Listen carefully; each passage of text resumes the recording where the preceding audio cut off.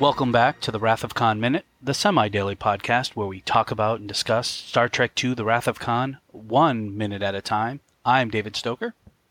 And I'm Chris LaSalle. Hello, Chris. Hey, Dave. Happy Friday. Yes, it is a happy Friday. End of the week. Yeah. TGIF. Yes. We are on to minute 96, and we are once again joined by co-host Alex Robinson from the Star Wars Minute. Welcome back, Alex. Oh, thank you. Thank you. It's my pleasure. From Hell's Heart. Coming to you live from Hell's Heart. It's Alex Robinson. That's me. As I said, we're on minute 96, and this minute starts with Reliant continuing to explode and ends with McCoy saying, "Jim, I think you better get down here." Oh, there you go. Uncanny. 23 seconds this explosion lasts. Let's talk about this explosion. I have many questions. What you have questions? We only have time for 2 questions. All right. So my first question is, where do the rings come from? Mordor. I say that is the Genesis wave. Really? Yeah. So in the simulations that we saw earlier in the movie, those don't appear. I'm debunking your theory. Man, all these years I thought they were the Genesis wave. I think they are the result of the explosion in the Motara Nebula. Okay. Because as soon as the explosion hits, you see the Motara Nebula sort of disappear, but then as you pull out, as the Enterprise is zooming across, you see the Motara Nebula again, and you see sort of the rings in the middle. And I feel like that's sort of like the nebula sort of ripples through it. Yes. Oh, or is it recoalescing or something into starting to turn into the planet? Oh, maybe. What do you think, Alex? Well, I also think it's weird that the rings don't I guess maybe they just didn't have the technology to do it, but the rings don't seem to they just kind of appear. They don't radiate out from the thing. You know what I mean? Like if it ripples, you'd think would start at the center and kind of move out, but these just kind of fade in at the spot they are. Does that make sense? Right. Yeah. They don't ripple out from the yeah. I can't think of any other way to explain it. But no, I get what you're saying. Yeah, they just sort of appear at that spot in space. Yeah. They look like a time lapse of a ripple. Yeah, kind of. Yeah. So I don't know. That's a good question. But 23 seconds is a long time for an explosion. So my second question actually is for you, Alex. How does this explosion compare to, say, an explosion of the Death Star? I think it goes a little bit back to the first Star Trek, where they're spending a little too much time focusing on it. Everyone said the one of the problems with Star Trek, the first one is that they would kind of oh, here's the ship. Now let's spend 10 minutes looking at the ship. And they would linger too lovingly on, and I feel like this is a similar thing where, although I don't know, maybe seeing in the theater the catharsis of it blowing up, everyone would be like, wow, and be applauding and standing up and stomping their feet and stuff. So you couldn't just go right back into them talking. You would need to give the audience some time to relax and calm down. But I feel like it's a little lingery, but it looks okay. It looks cool, and I like the rings. I think that's a cool effect. See, I'm a huge fan of this explosion. Okay. Don't get me wrong, Chris. I think it's cool too. I just still have questions. Well, I like it.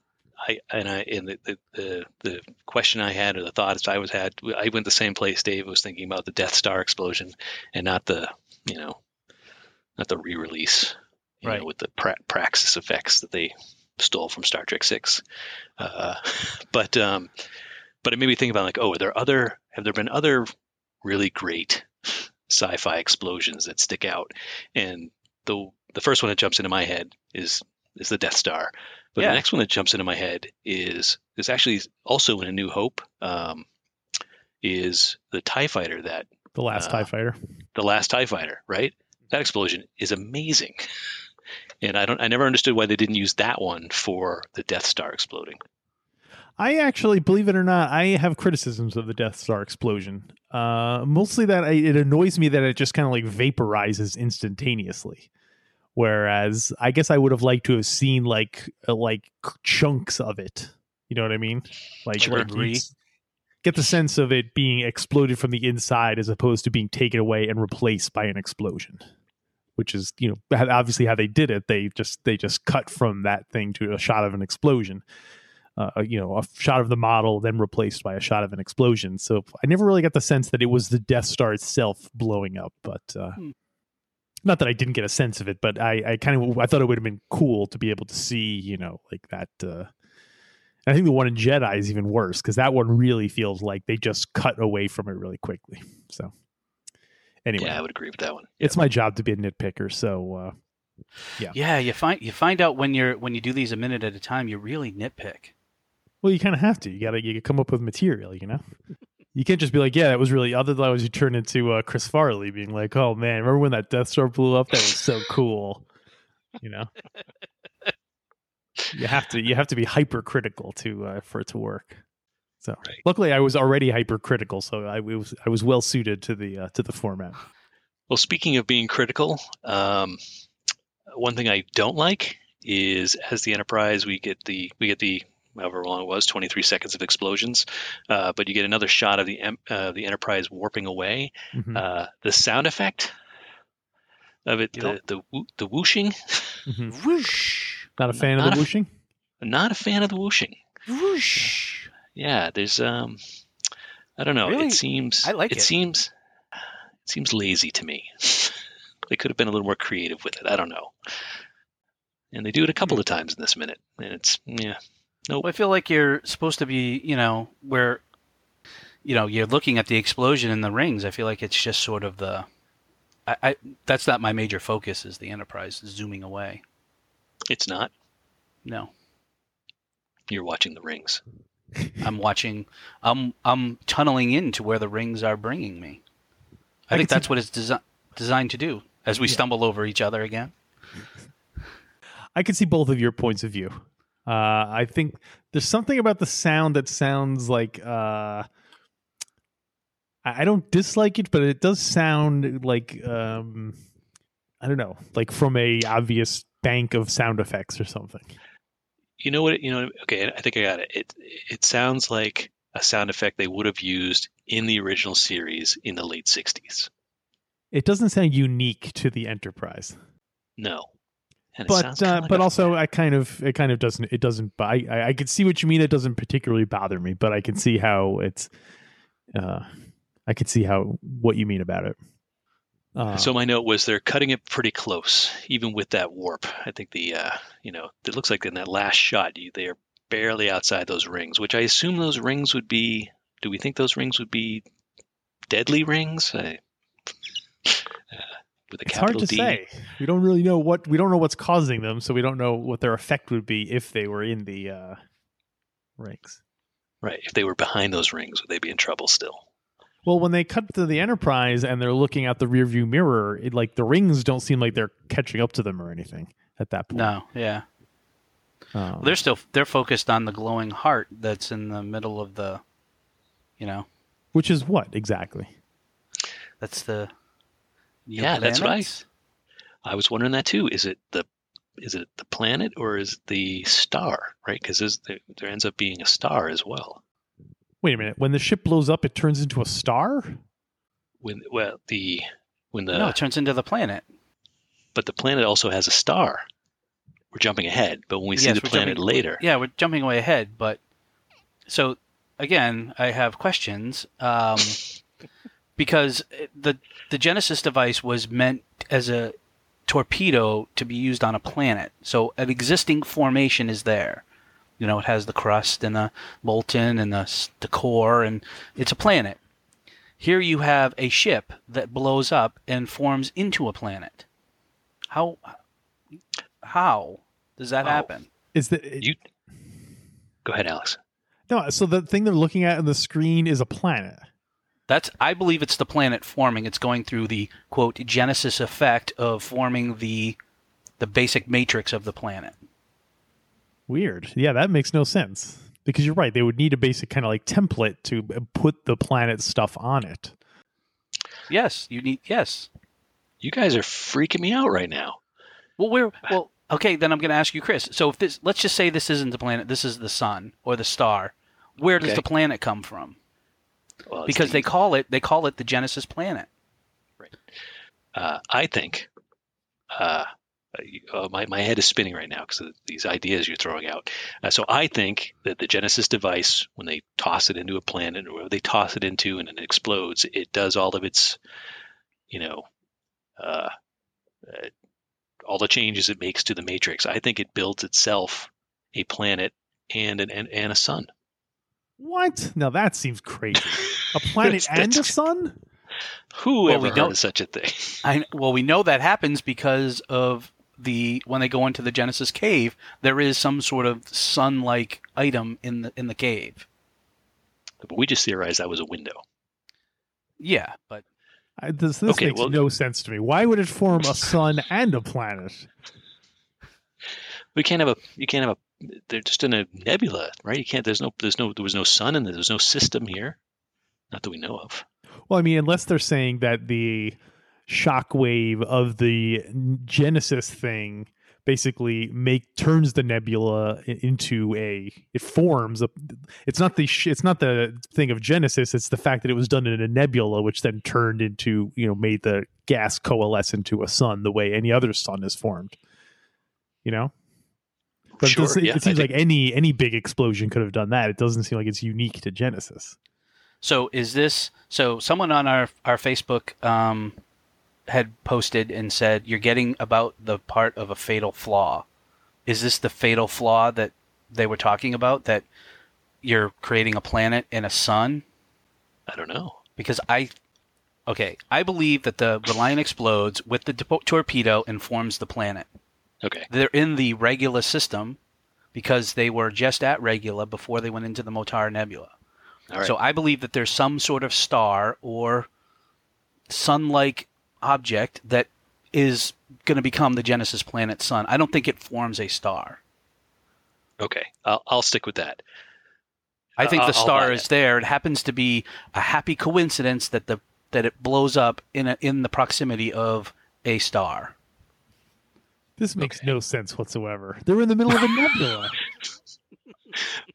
But wait, which one of you said? So all this whole time we're talking, one of you said that we thought the planet was being created from the ship. Oh, I don't. And It might have been me, but I don't know. But it's That would in be the a tiny little planet, wouldn't it? well, yeah, because it makes this whole thing makes no sense because there's no planet to begin with. There's no matrix. There's no formation. There's nothing. All right, let's get There's back the to nebula, the beginning.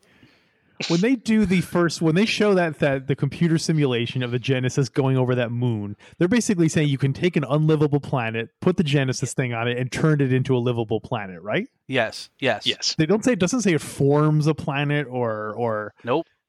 a star. Certainly could not be. So I don't know why suddenly now we're assuming that it's forming a planet. I Star assume Trek? that thing they were just looking at was the kind of Reliant like burning up, or like the Genesis bomb was kind of like slowly burning out or something. So we know it's a planet because I'm going to fast forward here. I'm going to push the fast forward button, go to the next movie, because the planet is, because of I believe the way it was created, it was so unstable that it blows up. Weird. My theory on that one, since we're talking about it, since you went there, Dave, was that I felt like we had to. well, in the logic they use, I think in Star Trek 3, is that the Genesis program, they use some faulty kind of materials and they were cutting corners, and so whatever, Genesis never worked. They were wrong about it the whole time, and that's why the planet becomes unstable.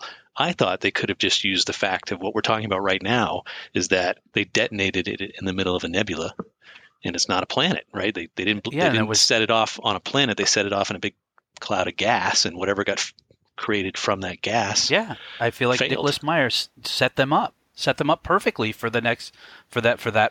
That happening was, here you have the Genesis device blowing up, creating a planet that's so unstable because there was no matrix for it to build on. And maybe part of that is the way it was created. Maybe they did cut corners, and that's the result of why you got the planet to begin with. I went to I went to Wikipedia and looked it up. And they say the explosion of Genesis causes the gas in the nebula to reform into a new planet capable of sustaining life. So they are saying it's a new planet. I don't think that is well illustrated in the movie. Like that's what's happening.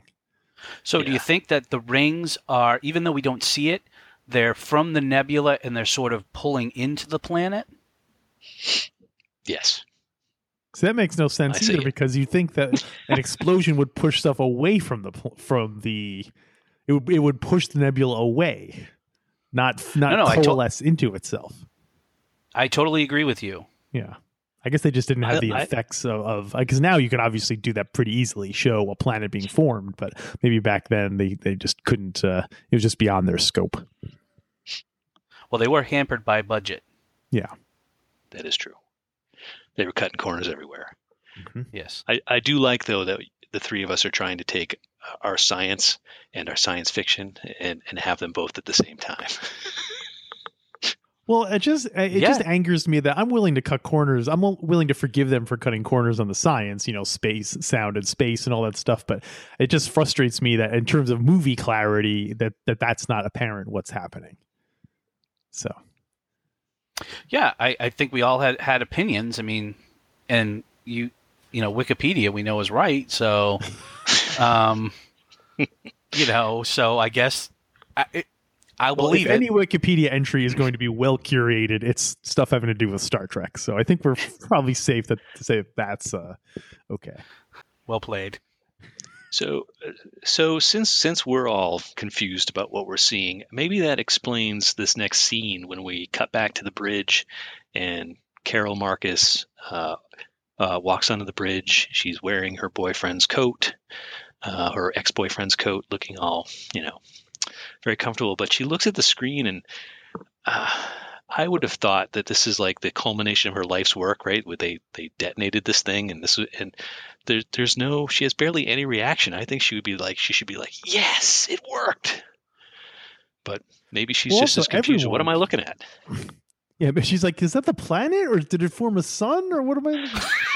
I think nobody seems like they've just gotten out of a life or death situation. Everyone's reactions look pretty much the same way they were a minute ago when they thought they were going to die. They're all just kind of looking on with a kind of stoic wonder. Right. Well, no one more stoic than Kirstie Alley with her hand on her chin, just sort of gazing at it in wonder. Well, she's a Vulcan. That makes sense. Or half. Yes. Is she a full Vulcan? She's a full Vulcan, right? She is not. Oh, she's half Vulcan too? She's half Vulcan, half Romulan. No. Get out of here. You're pulling my leg. It's one of those things, Alex. It's not technically canon. Because it's only mentioned like behind the scenes and in the novelization, but it's never actually said on film. Now, Chris, we did hear from Kirstie Alley herself, and she did put it in print to say that does that Vulcan count? Romulan. Does that count? She played Saavik. She quoted it, so I'm taking it as gospel. All right.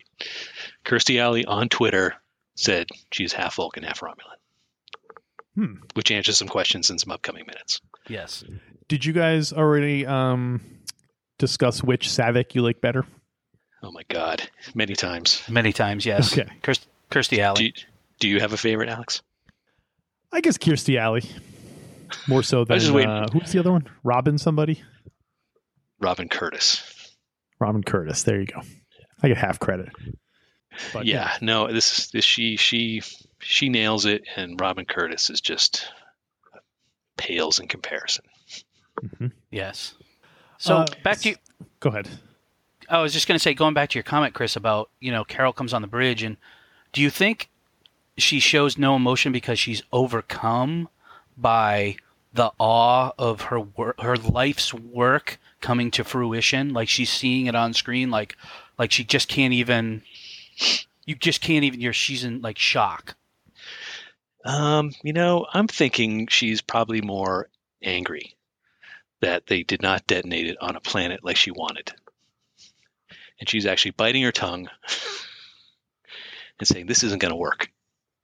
I know this is going to end badly." That's what I think. So I think I'll agree with that last point. I think she knows it's going to end badly because she gives David a look, like, what's going on here?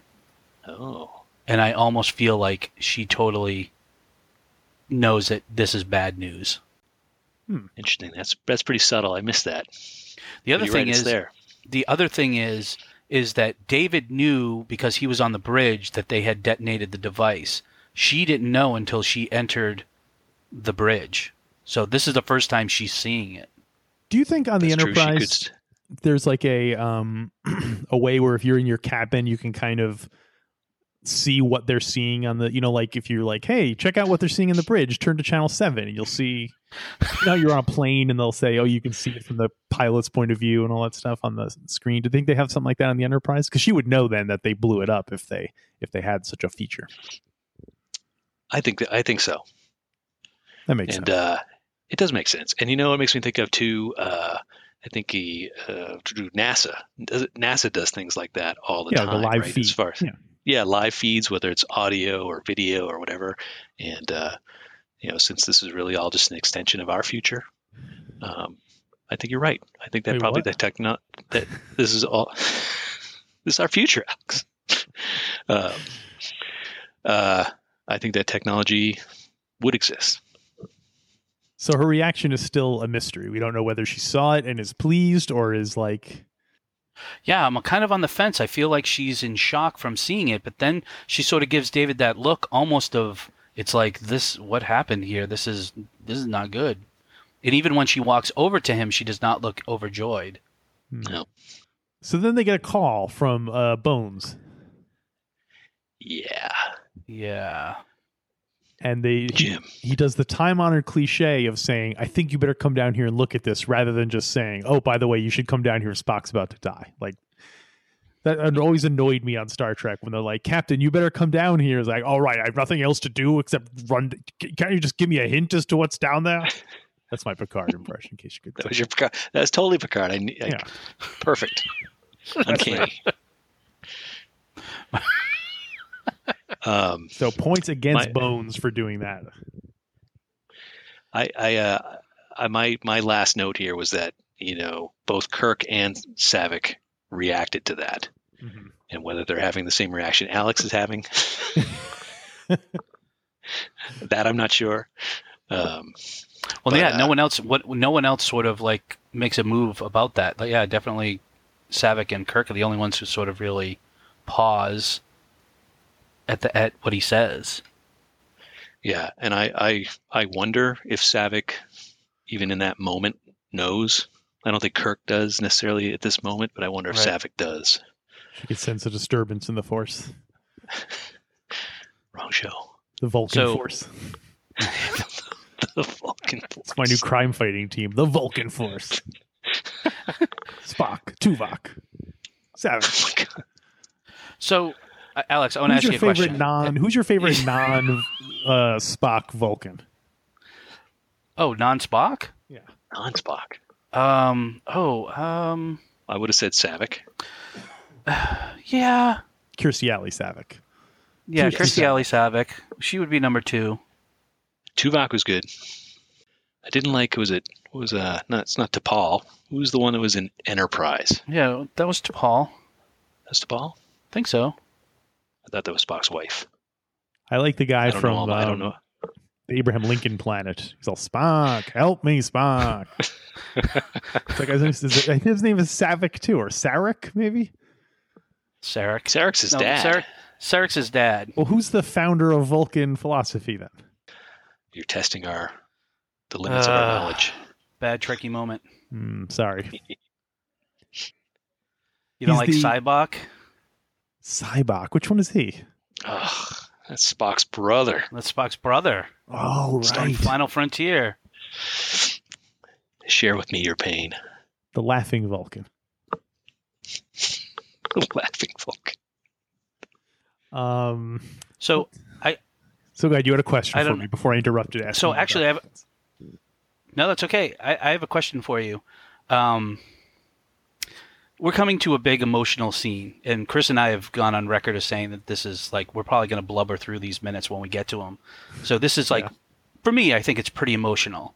We're losing a very major character.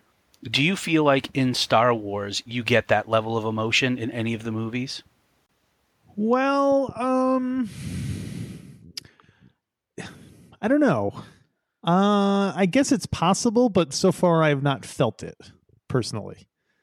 I don't know if you guys heard, but Han Solo died in the last movie, and I didn't feel like it had the same resonance. But I don't know if that's just because it's Star Wars, the weakness of Star Wars, or whether it's just because I generally have a heart of stone. I generally don't get emotional when I watch movies and stuff. So it might just be me. I don't have a heart of stone, but I will agree with you that I did not feel the same. Like, obviously, it was bad when I felt bad when Han Solo dies, but it was nowhere near the level of grief I felt when Spock dies. I'm wondering if it's just because Spock as a character, I think, particularly resonates with nerds. No, and I mean that I'm a nerd myself, but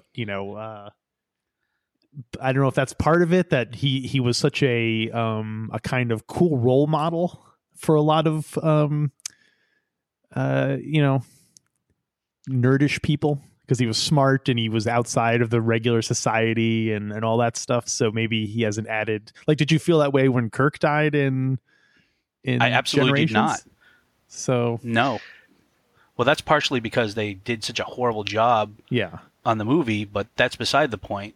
But no, I agree with you. I feel like there's a difference in this movie with the way, and obviously we're getting ahead of ourselves, but maybe it's Leonard Nimoy, the way he portrayed Spock and how we feel about him. Yes, I totally agree with that.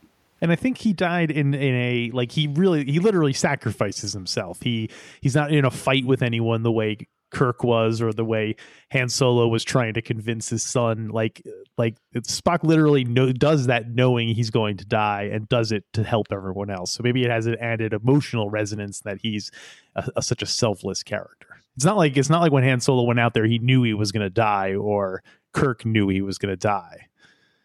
And we all knew it, but right. Yeah, I was going to say, we knew. Yeah, but it's not like Kirk knowingly went in there and said, well, I'm going to do this because even though I know I'm going to die, I have to do this to save everyone else. It was just kind of like, I'm sure he did not think he was going to go in there and get killed. I can't think of any pop culture characters who died that I was like, wow, that was really, like, powerful in that way. I've thought about this a lot over the years of why it's so striking, and yeah, I do. I get emotional, and I've been emotional just talking about these lead up minutes. But I was also I wonder if part of it is because this, at the time, this wasn't something that happens a lot. And also you didn't necessarily know he was coming back.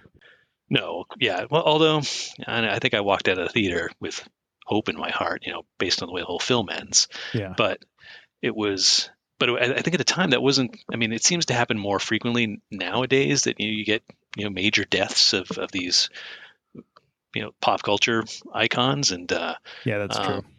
But this might have been. I should have done better homework, but this might have been one of the first big ones, and so it was out of character for films of the time to, like, oh my god, they just killed off a major character. This isn't Chekhov or Sulu, some of the secondaries. This is the prime character. Right. No, I mean, even in Star Wars, when Obi-Wan Kenobi dies, I mean, I never felt like total grief at his passing, obviously because he sort of guides Luke at the end there, but yeah, this is a major player. Do you think it was a mistake to bring him back dramatically? I mean, obviously there was a few good other Spock stories after that, but do you think overall it would have been stronger if they just kept him dead? I think it would have been stronger if the ending of this film was different, where they left it, unambiguous. Is ambiguous that the right word?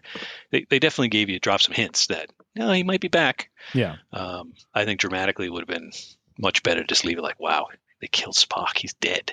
Right. Yeah. And yeah, then if you left thinking. Yeah. Yeah, I agree totally with you, Chris. There.